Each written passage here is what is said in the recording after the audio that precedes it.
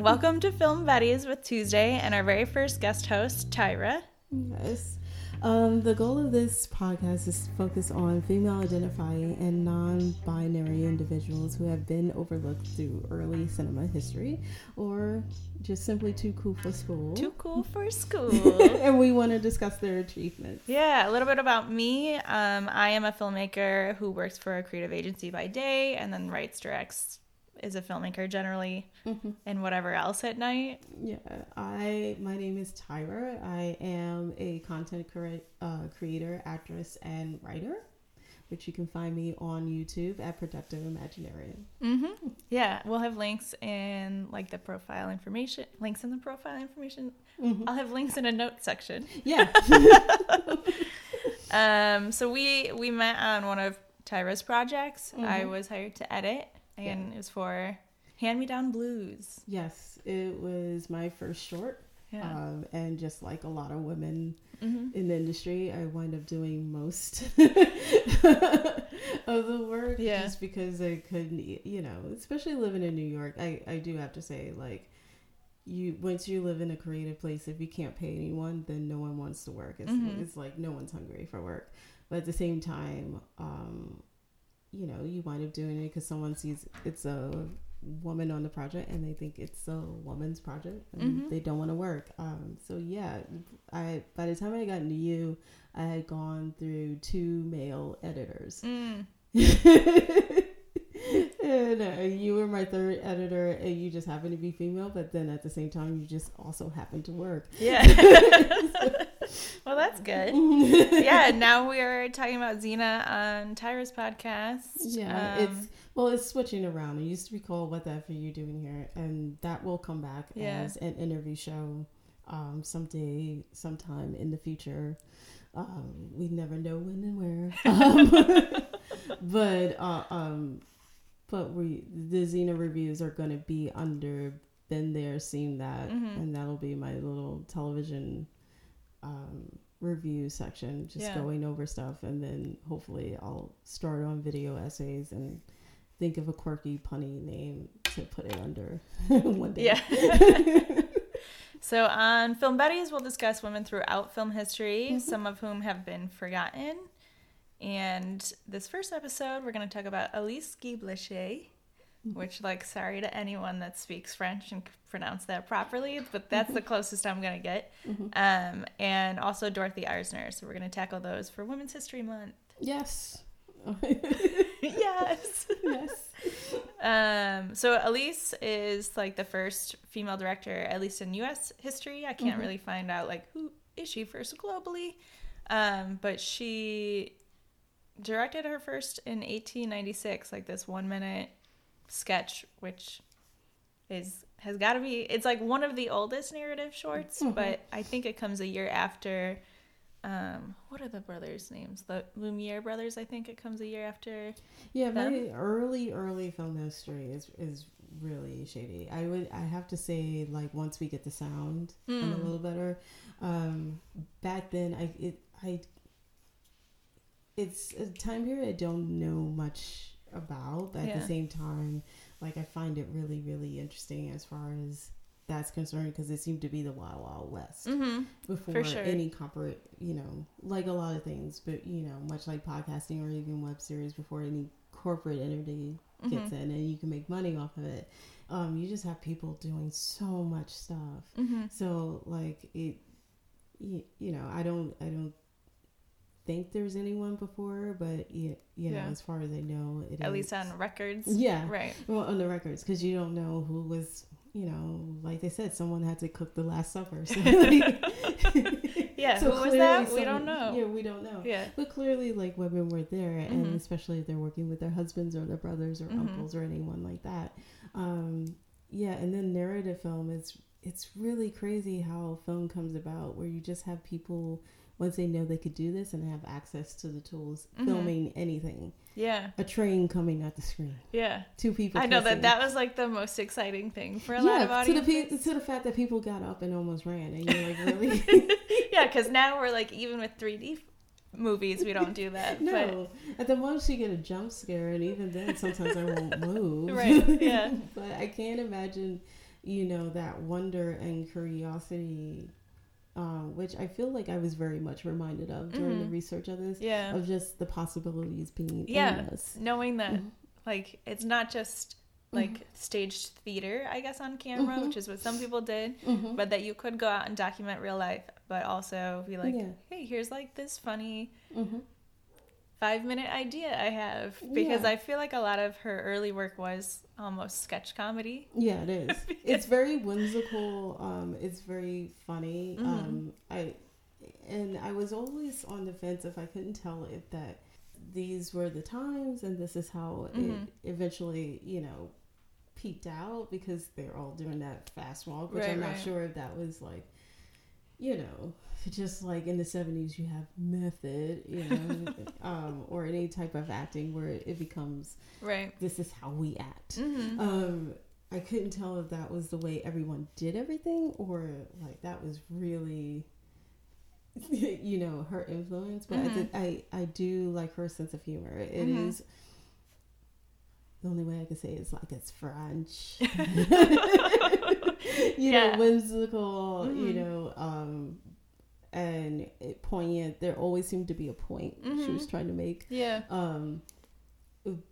But I did enjoy it. I did enjoy going over it, and I think it was really funny. And the fact that everyone's into it, it just seems, I always envy people that can get a group of friends together and just like, oh my God, we have this new thing, let's do it. Let's put on a show. And just because I haven't been able to do it, but not yet anyway. Not yet anyway. But I have friends like my friend Alex Beck can always seem to like, I'm gonna put on a show, and then before you know it, he literally has people in his living room paying to see a cabaret, and you're like, how is that possible? But she seems to be one of those people that was able to gather other people around, and I have this idea, let's do it. And was also able to convince like her boss at Gaumont just to be like, hey, I have this idea, can I do it? And he was like, yeah, sure, whatever. Yeah, sure. Which surprised me. I expected it to be like, no, film costs a lot of money, and like we need a really firm project plan. But I think just because it was so experimental, it's just like, I mean, hey, see what you can do, and we'll check it out. Yeah, I think that was always like to think of the amount that's produced at any point in time, like particularly this time, and I would even say until maybe the studio systems ended, like it was like clockwork. The amount of material that's produced, like it was mass produced. Yeah, mass produced. I forget how many it may be as much as 700 that she herself directed. So you're talking about like a film a day, or like not even. But that's the same of like going through film history. You're talking, to think of the scripts, particularly. Let's go all the way to the 1950s. The scripts, because of the content of the dialogue, was so thick, and you're like, this is a really thick script for not even a 90-minute movie, but it's because there's so much dialogue too, and they talk so fast, and it's so much dialogue. But that time it was like, this is the work. Let's do it. A little bit of backstory is that there were a lot of women in the industry in the early days, like up until probably the 1930s when we get to Dorothy Arzner. So Elise wasn't like the only woman in film. It's just that we know her as the first director.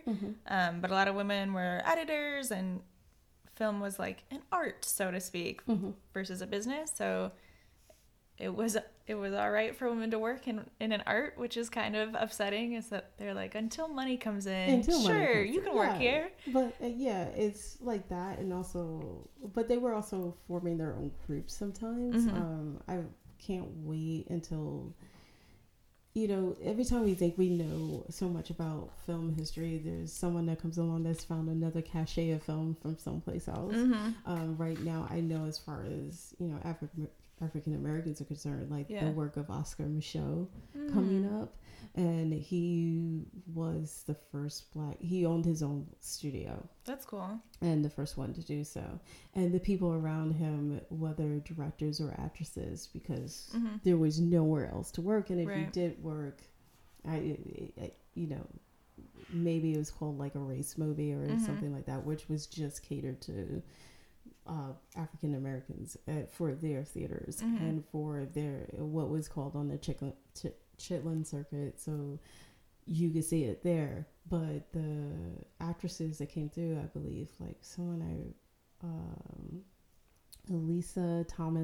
Anita Thomas Reynolds, who's coming up and she was, because she was so fair skinned, she also crossed over, but she only got to play like a maid in a Valentino movie. Oh my gosh. But she was like one of his lead actresses. Yeah. There's other actresses that they also, because that's another thing too, and that's where opportunity really gets to happen. It is like when things are so disparate and there's not a lot of money involved and you have to have people pitch in, you have a lot more opportunity for women to come in, right? Because you need that help. The minute you're like, and we don't have to pay them much. Yeah. Or, you know, at the same time, there is like no one's getting paid. Right. That's true too. So, like, it's something I know is on my wish list to learn more about those actresses because they paved the way for me. Also, going through film history, like, once you get into the studio system, like, you see examples of it in movies like Sunset Boulevard, where there were just women screenwriters, and there was pools of them because they had to churn out these scripts because of this machine or the typing pool. So I feel like history, we should expand. You know, it's cool to do the art, but it's like, yeah, these women contributed not only in, you know, the typing pool and the secretarial pool, but creatively too, who were just, you know, because we needed that help, and they were the wives and girlfriends and lovers and sisters and aunts of all these men. Yeah. So we'll go a little bit more in depth on Elise and like her history, and then we'll talk about Dorothy and like the transition to sound on film. We're pretty much staying pre-studio system, like it's when the studio system starts, I think, is where we get up to. Yeah, the studio system starts about 1930s. You have various small studios, but they're not as big and as conglomerate. The 30s definitely not powerhouses yet. No, they're not. They don't really become powerhouses until like sound comes in, and which is the 30s, and they start having deals as well with different movie theaters that have become conglomerates, like Lowe's. Yeah, it's like a package deal. Yeah, Paramount. That's when everything moves into Hollywood. So once, it's not really into the 1930s that everything moves from the East Coast in New York, because you have, you know, you can still go and see Astoria Studios. It's one of the last places. You still have Silver Cups. That is one of those early New York places, and some places out in Jersey.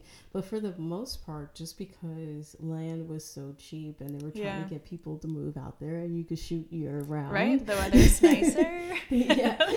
They just moved east. And I forgot which is the first company to do it.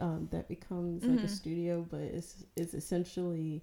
Yeah, I feel like I know D.W. Griffith, I think, moved out west pretty early so that he can make things year round. Yeah, I think because he was doing westerns or something. Yeah, that too. He's like, we need to be able to be outside. Yeah, and why not? If you're doing a western, why not go to the west? Yes. Yeah. And we could do that year round. Right. Yeah.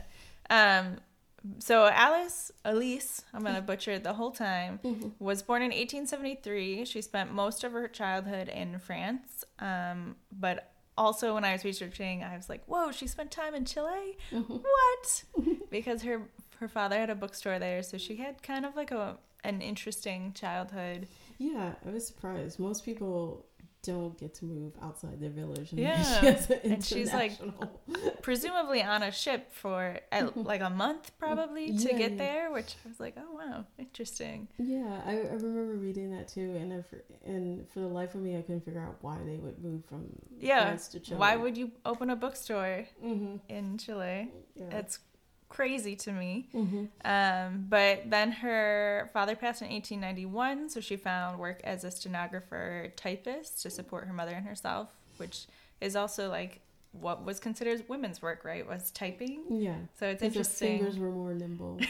So I like that's funny. It's like, yeah, we'll let you work, but you're gonna do like what we consider professional women's work. So it's not just sewing; it's typing. Yeah. Oh, so since she's becoming a good stenographer and typist, she gets an opportunity to work for the Gaumont Film Company, which is still in operation today. When I was looking them up, I couldn't believe that they were behind The Fifth Element, which is a cult favorite. Yeah, it's. I was so excited to read that because then that means basically Luc Besson belongs to them, and who is one of.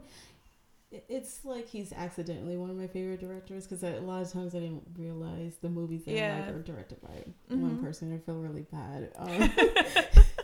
But Luc Besson, once I realized that, is I was like, wow, he did like The Professional and The Fifth Element and what is it, Valerian?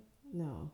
I don't know the other. Yeah, the one that just came out. There's also one with Kevin Costner that's just... Wow. I guess it makes sense. Like he's a French director, so of course he'd be part of like a French film company. But I think it blew my mind that it was still in existence and wasn't like something that crashed in the 60s or something. That it was still going over 100 years later. Yeah, they also did The Death of Stalin, which I saw in the theater a couple of years ago, and it's like I don't understand history at all, so it's probably not like the best film for me to have seen. But it was really funny and absurd. Yeah,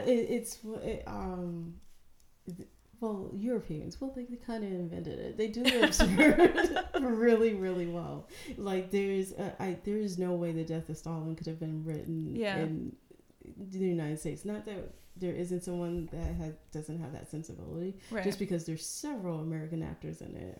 Who aren't really doing accents. No, they're not. Why is Jeffrey Tambor not having a Russian accent? But I remember seeing that and being like, what is this? Because it's done with all of the absolute seriousness of a drama. Right. But it's just completely absurd. Yeah. And it's based on true history, I think, right? It's one of those things of like, I guess truth is stranger than fiction because like these events, even though they're done it's done seriously and hilarious, the dialogue is hilarious and so is the behavior, but at the same time, those bumbling things, the days, the moments after Stalin's death or, for the next 2 weeks, those are real. Like I was surprised to find out how much those events actually happened. There's a really great YouTube channel. I don't know if anybody wants to know, but History Buffs comes about once a month, and he compares a film to the reality. He facts checks. Oh, okay, that's cool. So there were several moments which he can be a little smug about it. It's kind of funny, but there are several moments where he kind of points out like that would never happen. But I think it works artistically. Believe the art. Like the truth is already so absurd that you may as well make little creative choices here and there to. And a lot of that has to do with like certain people wouldn't refuse to do blah blah blah because people are a lot more fearful. Right. So, which makes sense, but at the same time, it makes for great dramatic tension. Not to have an opera singer want to sing again. Whereas in reality, she would sing as many times as someone wanted her to. Right. Yeah. The more you can hear my voice, the better. Yeah. So back to Alice, I guess. So she took some initiative way back in the 1890s and asked Gaumont, who was a real human who was alive then, if she could make a short film for her friends, because they were mostly doing documentary style things and like they were behind that. I think it's maybe 1 to 3 minutes of people leaving the factory. So it's like, hey, it's real footage, it's real life. But he let her take a camera and film a little sketch, and that was her 1896 short titled The Cabbage Fairy. I think it's 60 seconds. Like it's so short and it's just a sketch of her like picking babies out of these massive cabbages. Yeah, I had thoughts about that one because like who gave her their babies? Yes. it wasn't so much as that. It was like I didn't even think of that. Like, who gave her the babies? But she just puts them on the floor. Yeah, she just picks them up behind like some giant cabbage and just like sets them down. Yeah, and while watching it, and they look like newborns. They are. Like, I was like, wow, standards back in the day. I guess they're sturdy. Yeah. Well, back in the day, people were never as careful with children as we are now. Like, I think back at that time, you could go to Coney Island and see premature babies in incubators. Oh, wow. Because incubators were a new thing. Gotcha. And where they were getting these babies, I don't know. But like, you could pay a nickel to go see that. But I remember. Wow, a whole nickel. Yes. Well, it was expensive. That's $20. Yeah, it's a good show. Mm-hmm. And which none of those kids got that money, but no, definitely not. I remember looking at it, and I immediately also, because it was the Cabbage Fairy, looking to see if perhaps the Cabbage Patch doll was named after it. Apparently not, but then again, the official story, you never know. That's true. Maybe they saw it and forgot they saw it. And they were like, it was a dream. Or I couldn't. I think I wanted to verify whether this was like a folk tale of like where babies come from, like a stork thing, or is this was something in her mind? So like, if it's a folk tale, they're just like, oh yeah, the Cabbage Patch, obviously that's where babies come from. The same folk tale. Yeah, or did someone happen to the creator of the Cabbage Patch? What is the chicken and the egg? Is what it was. Right. Yeah. Did you find out if it was a? Well, according to the creator of the Cabbage Patch, which happens to be a man, he was sewing these dolls for whatever reason. Interesting. And that's how it came. And he was giving them away. I don't know what made him. And he was just so they come from a cabbage. Yeah. So interesting. But like I said, I have so many questions about that story. Like, why was he sewing dolls? Yeah. I'm not saying, especially on a show about gender. Why? I'm not saying he can't, be a doll sewer, but I just what was his motivation? Yeah. How did you get into that? Where did you think of the doll first? Was it supposed to be a business venture? Yeah. Yeah, so many questions, dude. Also, I misspoke because the factory workers leaving the factory. That documentary was by the Lumiere brothers, not Gaumont. Different French filmmaker. But I mean, she could have had creative inspiration. Like, this is boring, and I think that's a lot of times that's probably what happened. Yeah, which is like I know I would be like, oh my god. She's like, yeah, it's cool and all to like see what we already see, but let's use our imagination. Yeah, which is what she did. Like, she made a few more narrative shorts, mostly comedic, and then when she met her husband in 1907, they moved to the United States and founded their own production company, the Solex Company, which is based in New York, New Jersey, which is pretty dope because it's near us. Yes. But yeah, they made over 300 films in a 4-year period. Most of them are probably less than 30 minutes because they weren't really making a lot of long films then. But still, that seems like a lot of production. It's a huge amount of production. Yeah. Like, it was just probably like an assembly line. And yeah, you're right. It pretty much was. Or, it's you think about it, it's the wherewithal of someone being able to make YouTube videos. Like, so if you have someone with a lot of time and they're pretty prolific with editing or whatever they need to do, they're going to go through it. That's true. And then some people may only do 52 a year or even less. One a week. Yeah, 1 a week. But and even that's a lot for some of us. Like that's a huge amount. You could do 1 a week if you are someone living at home and you have money to yourself, or you are completely making your money off of YouTube or some type of way. If you're doing 1 or more a week, you have time on your hands, or you have backing, especially now. Right, you don't have a full-time job. No. And then just like your weekend is crammed with this. Yeah, because, I mean, I guess someone probably does that, but then they have no personal life. You don't, and there's so like, many. Sorry, to insult anyone out there. Well,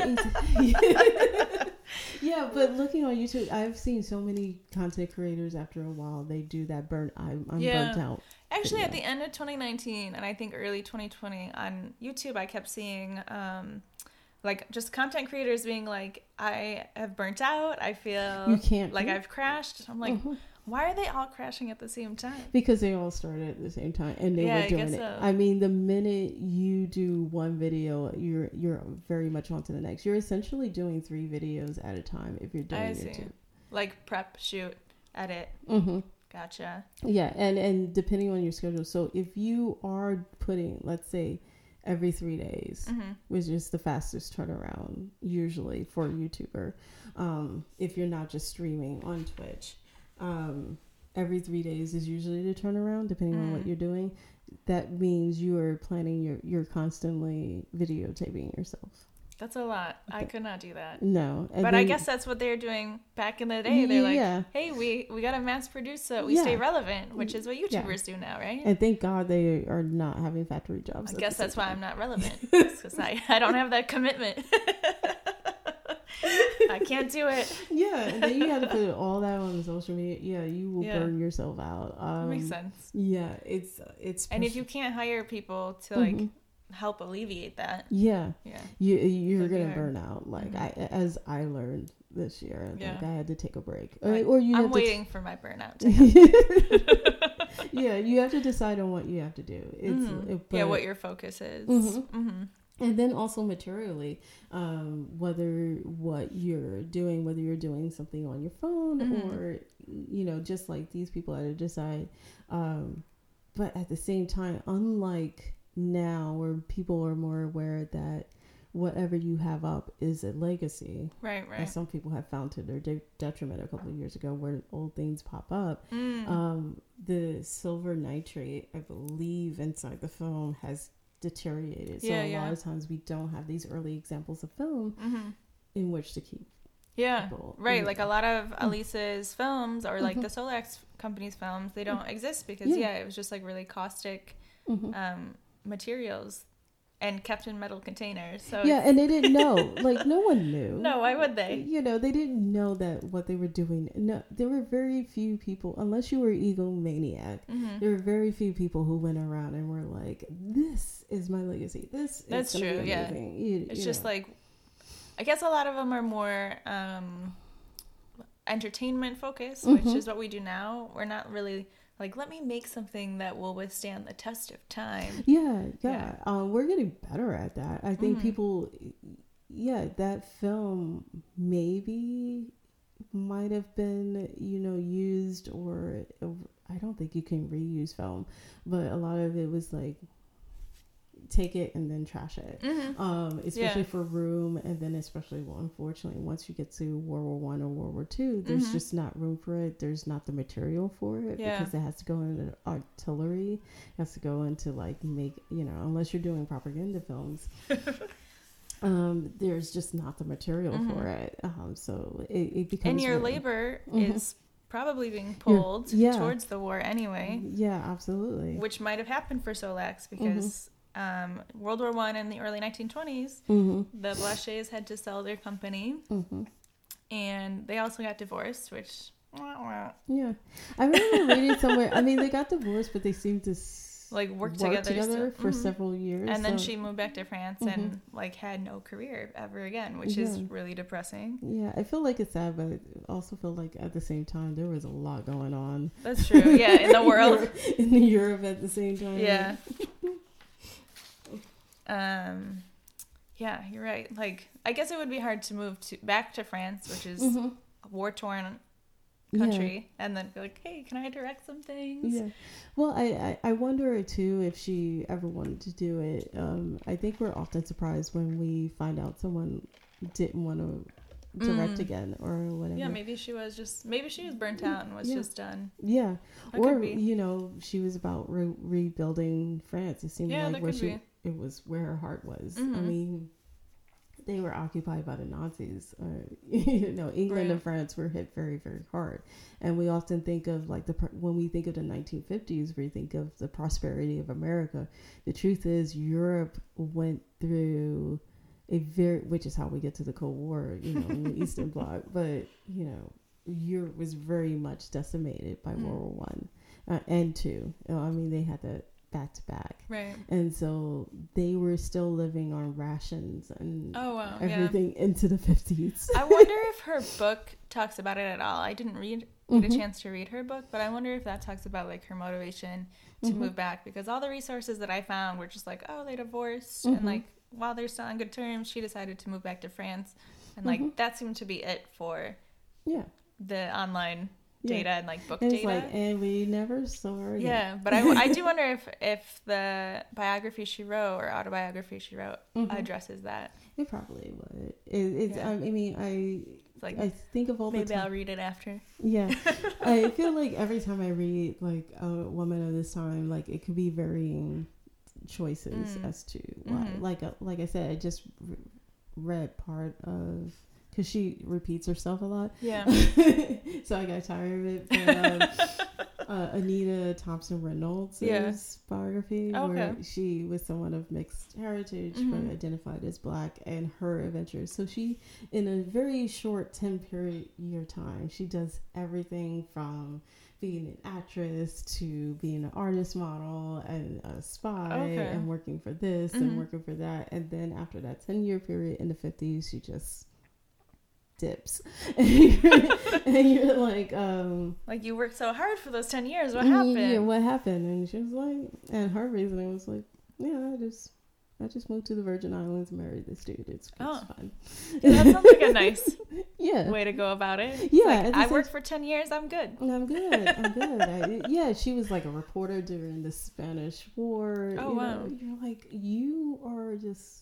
She's all over the map. Oh, boss ass bitch. And then you're like, no, you know what? I'm good. Yeah. So sometimes maybe Elise was just like, yeah, that was good. Like, I'm gonna move back home and just raise my kid and and enjoy a little bit of life. Her daughter. That was very much, her. It seems from the research, she loved in her daughter and became the central focus of her life. And I think sometimes as women now we forget choices, and it very much could have been a choice on her part that this is the most important thing. I do want to point out 2 of her short sketches because they cracked me up. One of them is The Glue, which I think it's 5 minutes, and it's just like a kid is putting glue on stairs and bikes and everything, and the adults are getting stuck in it. And I was dying because it just felt like almost like a Mad TV sketch or something.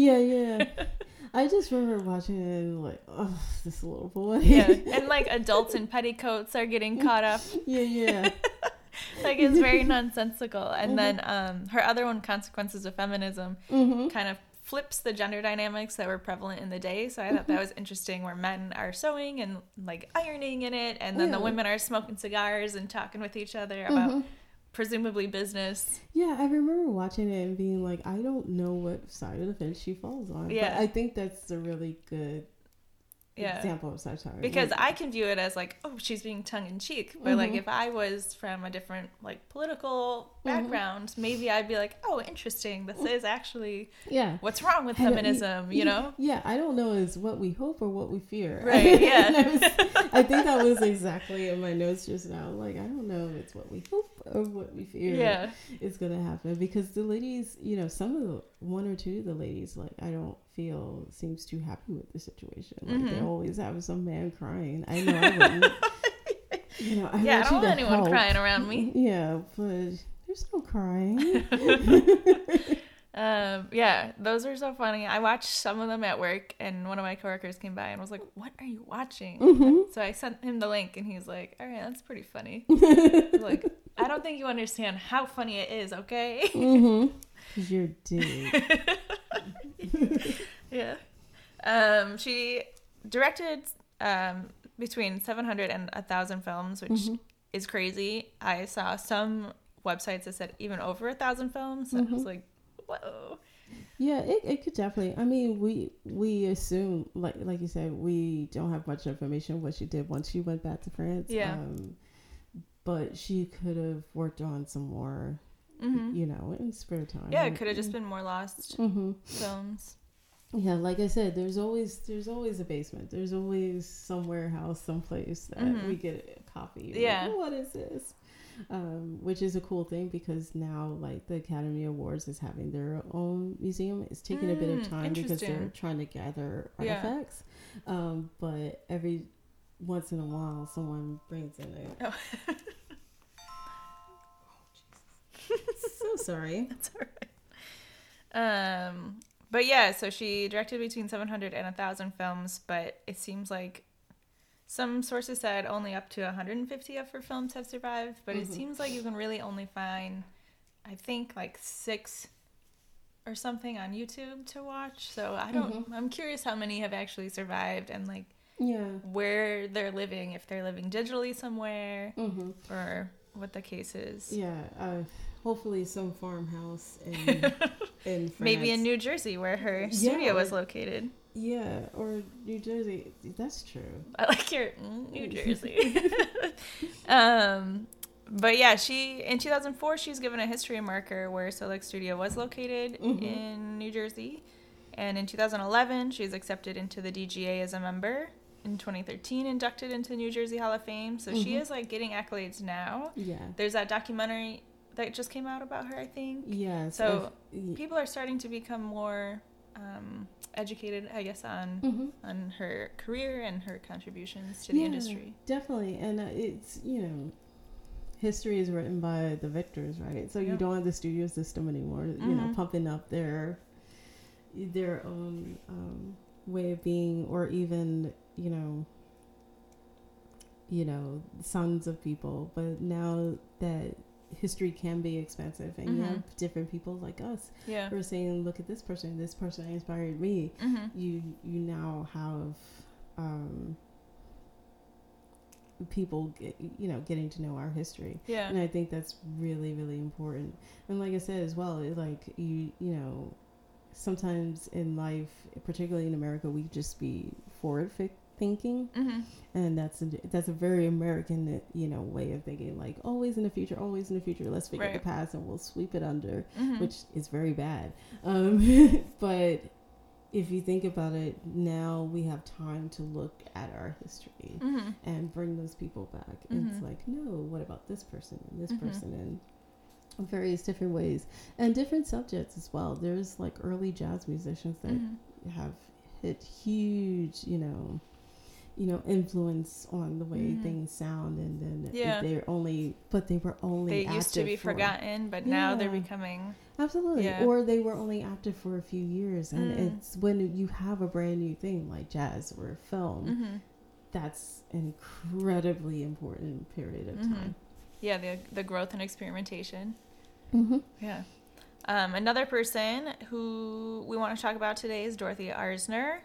So she also started in like a script-ish department. It wasn't necessarily stenography or typing, but she started in the script department at where was it at?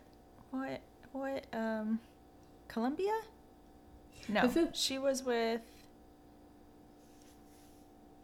I cannot remember. Like that's Paramount if we're talking about her. Where she started. Columbia. I think Columbia was the competition. But I don't know why. No, she started at Paramount because she went to I think Columbia was like, hey, well, now that you have experience, we'll hire you to direct. But I don't know why that escaped my notes. But yeah, anyway, so she worked in the script department and then pretty quickly became an editor and worked with Rudolph Valentino and director James Cruz, and like started building a name for herself as a good writer and assisting them with some direction as well, and was able to reshoot a couple of scenes. And then that's when she received a Columbia offer to write and direct a film, and she was like, you know what, I'm going to use this to stay at Paramount and be like, hey, Columbia offered me this sweet deal. If you don't match it and like give me what I want, essentially, if you don't let me direct a film, then I'm going to bounce to Columbia. So Paramount was like, all right, you can direct this film for women called Fashions for Women in 1927. Yeah, I always find like the pettiness and the politics of different companies competing for each other, whether it's like even comic book creators for Marvel versus writing for DC. And after a while, if you're a comic book creator, you probably worked for them both at any particular time, depending on your deal. And the same with for the studio system. It's like, and sometimes it worked, and then sometimes you might end up, you know, box up, you know, they play hard to get, or, you know, as we look, you know, or hardball, you know, the studio system could turn around, you know, turn on you really, really quickly. But I kind of glad it worked in her favor. Yeah. It didn't backfire, which would have been my fear, is like, what if I try to use it as leverage and Paramount's like, we don't care. Yeah. And now Columbia, because they just wanted to get at Paramount, and like, well, we don't care. Right. Yeah, I mean, but studios were constantly doing that. They were just buying out artists or, you know, anyone else just to dig at the other studio. Yeah, they want like full ownership of a creative person so that they can use other ideas and potentially make big profits. Yeah, and it still happens today. You still, unfortunately, particularly in screenwriting, you might have a company option your script just to keep it out of the ether or from anyone else to get it, and they probably will shelve it and never release it. I think that has got to be the most upsetting, as like for someone who is a writer who's sold to sell a script and then watch it not get made. It's like, okay, why did you buy it? Like that has to be really upsetting. IPs. I think that's horrifying. It's absolutely horrifying to have something that you created and you waited all the time and you think you hit the jackpot, and then all of a sudden that this thing you created now no one will ever see. Yeah, they're like, here's $10,000 for us to put in a library that no one has access to. Yeah, and all I could think of is like, eventually at some point it's gonna have to be with yourself. You're gonna have to say, okay, how many zeros and what does this really mean to me? And especially, you know, now we're back at the time of the Wild Wild West, where you do get to create and make choices. Create and make choices. But if one of those choices, make money or not make money, unfortunately, I think you have to choose your darlings. You have to kill your darlings sometimes. It's like, there will be more darlings. Yeah. Fingers crossed. But it depends on fingers crossed. You have to, like, if this is your baby, do not sell it for any amount of money. Yeah. If it's something that you know you can live with after a certain amount of zeros, then I would do it. Right. Yeah. I think that's really good advice.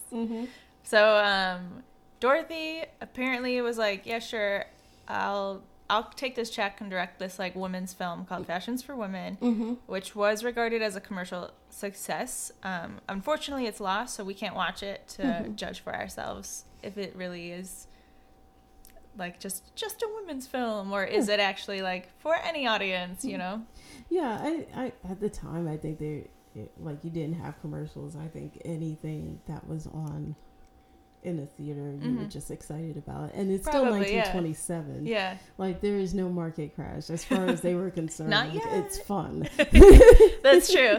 They had 2 years to go before things went bad. It was like the Oscar red carpet. You're like, oh, this is great, I can wear that. Yeah, sure.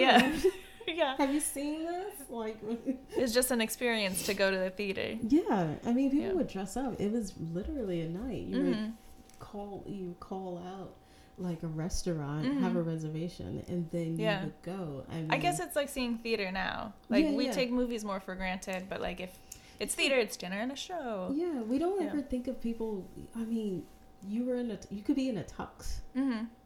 That would be pretty cool. I'm gonna start dressing up for movies. Yeah, I sometimes accidentally do. You're like, I have respect for movies. Yeah, I do. That I'm gonna try it. Yeah, that, and sometimes, let's be real, like if it's like Harry Potter, I've accidentally landed with the fan group and not known because I decided to dress up. Yeah, you're part of the club. Yeah, but you can still see remnants of old theaters. Like if you go to the Ziegfeld Theater, which is still up in the 50s. Oh wow. That theater is still constructed like an old time That's theater. cool. I like that. So you could see why you might dress up to be, I mean, old. When they're more grand and kind of glamorous in style, and right, it's not just like a AMC that looks like it belongs in the mall. Yeah. I mean, these things were these theater palaces. Mm-hmm. They were called palaces. Yeah, that's true. and I dress up to go to a palace, that's for sure. Yeah, they were absolutely gorgeous. Yeah. Like the Art Deco inside. Mm-hmm. So I could see, like, if you went to a movie palace and you saw a film about, you know, what you should be wearing, Mm-hmm. because you have, or If that's even what it was about. Like, it's hard to know if Mhm. Fashions for Women is actually about actual fashions for women, or is it, like, about women that work in the fashion industry, or, like, what? I could see is it the being premise. I could see it about what to wear. Okay. I mean, like I said, it was, the 20s was kind of like the 80s in that respect, that you were just, we look at the consumerism now, but maybe even to the early 2000s, when you just had endless amount of money. It didn't seem like you were going to lose. No one seemed like they were going to be poor. So they weren't like, we have to be really strategic in what we're writing. It's just like, we want money from women. Yeah. Here's the film. Here's the thing. For And them. you had this whole new class of women as well. You have to remember, like, in World War One, and this is a fact, I'm getting, like, the next episode, we'll talk about Lucy Worsley, but she says this example of a headmistress of a school talking to a group of her students and saying that only about 5 of them may ever get married, just because the male population was just decimated, and then the ones that came back were either just broken mentally or physically or mentally. So you had this new class of women that were, you know, you have that in between where they're groomed to, you know, become a wife, and then you take that option away from them, and it's like, what do we become? Because post World War One. Yeah, post World War One. But you know, now you have them as grown-ups. I mean, you have the invention of the Bachelorette. And that's a whole new class of women. Gotcha. You have women, and normally they're living together, and they're going out to party, and they're going out to dinner, and even if they have to wear a fake wedding ring, you know, they are wearing diaphragms, you know, so you just have this whole new class of women. So I think we look at the title Fashions for Women, but at the same time, I think that was a very feminist move in a way, just because you had this class of women who can buy things for herself and live life for herself for the first time on her terms. For the most part, it's different now, you know, it's about the same now.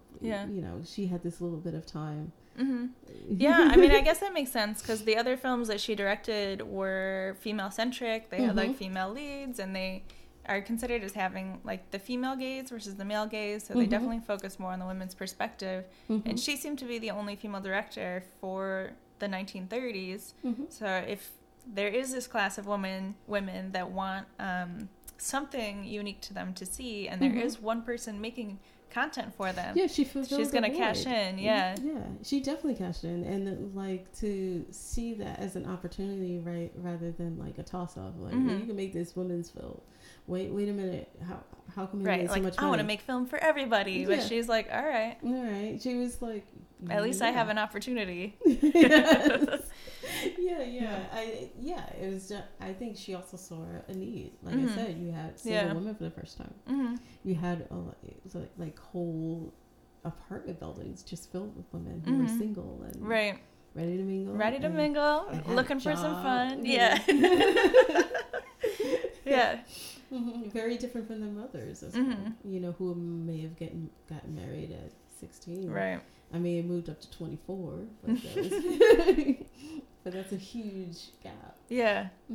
One of the films that she directed was called The Wild Party, which could have been just exactly what you're talking about. It's women having a blast. Yeah. But it was this film that credits Arzner with making like the boom microphone, because Clara Bow, the lead, was used to silent films, and now we're transitioning to sound, and this giant microphone is like giving her anxiety. So Dorothy's like, we'll just string it on a pole and follow her around so that she can be more free and less terrified of like staring this microphone in the eyes. Well, I think we forget how terrifying that is. Like, I hated the sound of my voice and sometimes I still do Yeah, when same. I hear it back. Mm-hmm. And then also the camera can be extremely intimidating. Mm-hmm. And then at the time, moving into talking pictures, that ended people's careers. Yeah, because they we had, heard their voices. we heard their voices, Yeah. and they had very different voices. Mm-hmm. And so some of these actors you assumed were all American wind up being Russian and Right, couldn't right. fake an American accent. Mm. Clara Bow herself was from Brooklyn, and she had a very deep Brooklyn accent. Brooklyn accent, Yeah. like Betty Boop. Oh wow. So she had to take That's elocution intense. class. Oh, great. She had like her voice at the beginning. Gotcha. I could imagine if you had, she grew up in Coney Island. Right. Man, deep Brooklyn voice. To suddenly be like, you assume because you've seen her in talkies that like she talks in some proper, I guess, higher class accent, and then to find out like, oh no, she just sounds like she's from Brooklyn. Yeah. For audiences, has got to be like, wait, that didn't fit my imagination at all, so I don't like this. And it destroys people's careers. Sometimes you see that in movies like Singing in the Rain. That is completely about the transition from silent to talkies, and that whole premise rests on the fact that the lead actress has a very high-pitched squeaky voice, and so you have Debbie Reynolds dubbing for her. Sometimes studios, if they felt like you were a moneymaker, they would dub. They're like, we'll keep your image, but we're gonna swap your voice for for someone else's. Like, also, how insulting is that? Yeah, it had to be highly insulting. Which happens in Singing in the Rain. We love your look, honey. Yeah, but not which your happens in Singing in the Rain. She's at first very embarrassed and refuses to be dubbed until they have a test screening and everyone laughs at her, and then now she. Yeah, and like, gosh, your self-confidence would take such a blow. Yeah, absolutely. Also, it's a Coen Brothers movie. I forgot that. Hail Caesar? Hail Caesar. Where the cowboy all is about the Hollywood industry. Yeah. He's trying to become like a serious actor. And my favorite scene is with Ray Fiennes. Just like, repeat after me. It was good. Can't do it. Nope. Can't change his voice like that. Dorothy's career after the 1930s started to really like decline, and she only directed 16 films between 1927 and 1943. She was the only woman to join the Directors Guild of America, which was pretty cool, in 1937, but then it's like 6 years later she's not making movies anymore, so I always feel like I wonder what happened, because that happens with a lot of directors and actresses. Like, Hollywood is a cutthroat place. Yeah. And you find out like these brilliant people are only out there for 2 or 3 years, and then they're gone, and then they're off into the vista. Right. Well, when I was researching, it was like, oh, and then she stopped having a directing career. But then the more you research, you're like, wait, she directed commercials and like she directed training videos. Yeah. It's not as if she like fell off the planet, which is how some articles make it sound. It's just that like she was no longer working in Hollywood. Yeah, it could have just been politics. Yeah, and it also could have been like, maybe she didn't like the stress of making these huge blockbusters. Maybe she was like, you know what, I want to do what I like on a smaller scale. Yeah. But we don't know, because we don't have like her record of, hey, this is what I wanted to do. Yeah. Something I said was like, oh, she was sick, so that's why she quit. And I was like, what? But like, there's no real data or nothing that really points to like the mysterious illness people claim she had. Yeah. So it's interesting. Other than which was often code, because she is a lesbian. Yeah. Even though she was that could be her mysterious illness. Yeah. Right. If you have it coming up where like a lot of things like that were questioned, and then you have the Hays Code come in, I could see that destroy a career. The Hays Code was invented in the 30s, so I could see that that affecting her. Yeah, I corporations, man, and Hollywood is definitely cutthroat. So I could see even if you're prolific and great, if it becomes a difference between them making money and you, they will like sacrifice you. That's true. Yeah, I mean that. Directly at the same time. And the thing about the Hays Code, it was created because I think there was a lot more call for purity in film, or and quote unquote purity. Quote, yeah. yeah, which destroys it. Well, it comes after like this huge court case, which has been re-examined in later years of the Me Too movement. Oh wow! I didn't know that they were re-examining it. Well, it's about Fatty Arbuckle, yeah, who was a huge like comedic star in the 20s and sometimes in the 30s. The thing is, he was also like a party animal, so, right? Yeah. But he got into a situation in which someone died at his party. Yep. And like I do remember that story. Yeah. Yeah. The thing is, we now know that he was behind it. He was like behind, 90, not behind it. 95% innocent. Oh, really? Yeah. Oh, I thought he was for sure guilty. No, he was. Was he partying around and sleeping around? Yes. The thing is that the person that spoke up and was the most damning of the evidence was a person who wasn't even there and wanted to be, an actress. Yeah. It was her friend that died. I see. So, like, if for those people who don't know, Fatty Arbuckle was accused of raping and killing an actress at a party. The thing is... So the primary witness, it's more hearsay. Had more hearsay. Yeah. And had a lot more to do of, I want to be famous, and if someone's paying me to say this, then why not? And, gotcha. And then also, it was easier to get rid of Fatty Arbuckle than at the time. So that brought it... Right. Yeah. You're just like, we're just going to pretend this person doesn't exist anymore and move on. They sacrificed him to the crowd, and that's a sad thing, which is why it's been brought up again as people who have been falsely accused and women who have used an opportunity in a situation that is very important and very dire, use this situation. I see. That's why the Hays Code's coming back. Yeah, or discussion of it. Yeah, so there was a discussion about bringing in not only a moral code into movies, but then also in the behavior of not only the actors, everyone involved in the system. I mean, that would be nice if, like, those with power had to adhere to a moral code. Yeah, that would be nice. The thing that happened is, like, those in power had a meeting and created the Hays Code and created, like, we will police ourselves so no one else can be policed. Yeah. And... it creates a very interesting thing in the 30s and 40s where you have a lot of these films that are, what's called sin and celebration movies, I believe, where if you show the sin, then later on we can do, like Cecil B. DeMille was really good for this. A lot of his movies, there would be a lot of sin in at the beginning.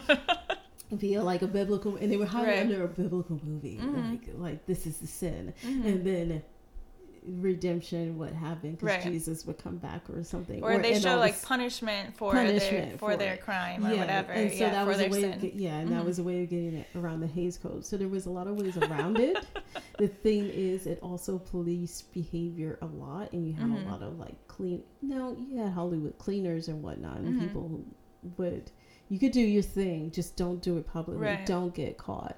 So I can imagine getting back to Dorothy, if it's known that she's a lesbian, and she worked with her partner too on films too. Yeah, absolutely. So they were not shy about their relationship. And once upon a time, that would have been good. But the fact is like, look, do not mess with our money. And I can only guess that she was part of is politics. I can see that, where they're like, it's a mysterious illness, but it's really the industry being like, hey, you can't be yourself anymore because we have determined that it's bad. Yeah, and homosexuality was labeled as a mental illness until 1970s. So like, in the 1940s, you could definitely see that would be the case. One thing we're not going to touch on because we're running out of time is her film from 1940 called Dance Girl Dance, which is it's mostly feminist, but there are some seeds of like typical tropes of like women fighting over men. But you can find it online. I think you can also rent it on like Amazon Prime. I think so too. But it has like Lucille Ball and Maureen O'Hara or Maureen O'Dowd. Marie O'Hara. Okay. Yeah, you're right. And Louis Hayward. It's good. It's definitely kind of artsy, but also kind of typical to the era, so definitely recommend that. But so this first episode, I guess, is just to show how like history has a tendency to remember men, especially early film history, because how can there only be one woman during the 1930s and not a lot of us know about her? Yes. Without studying film history.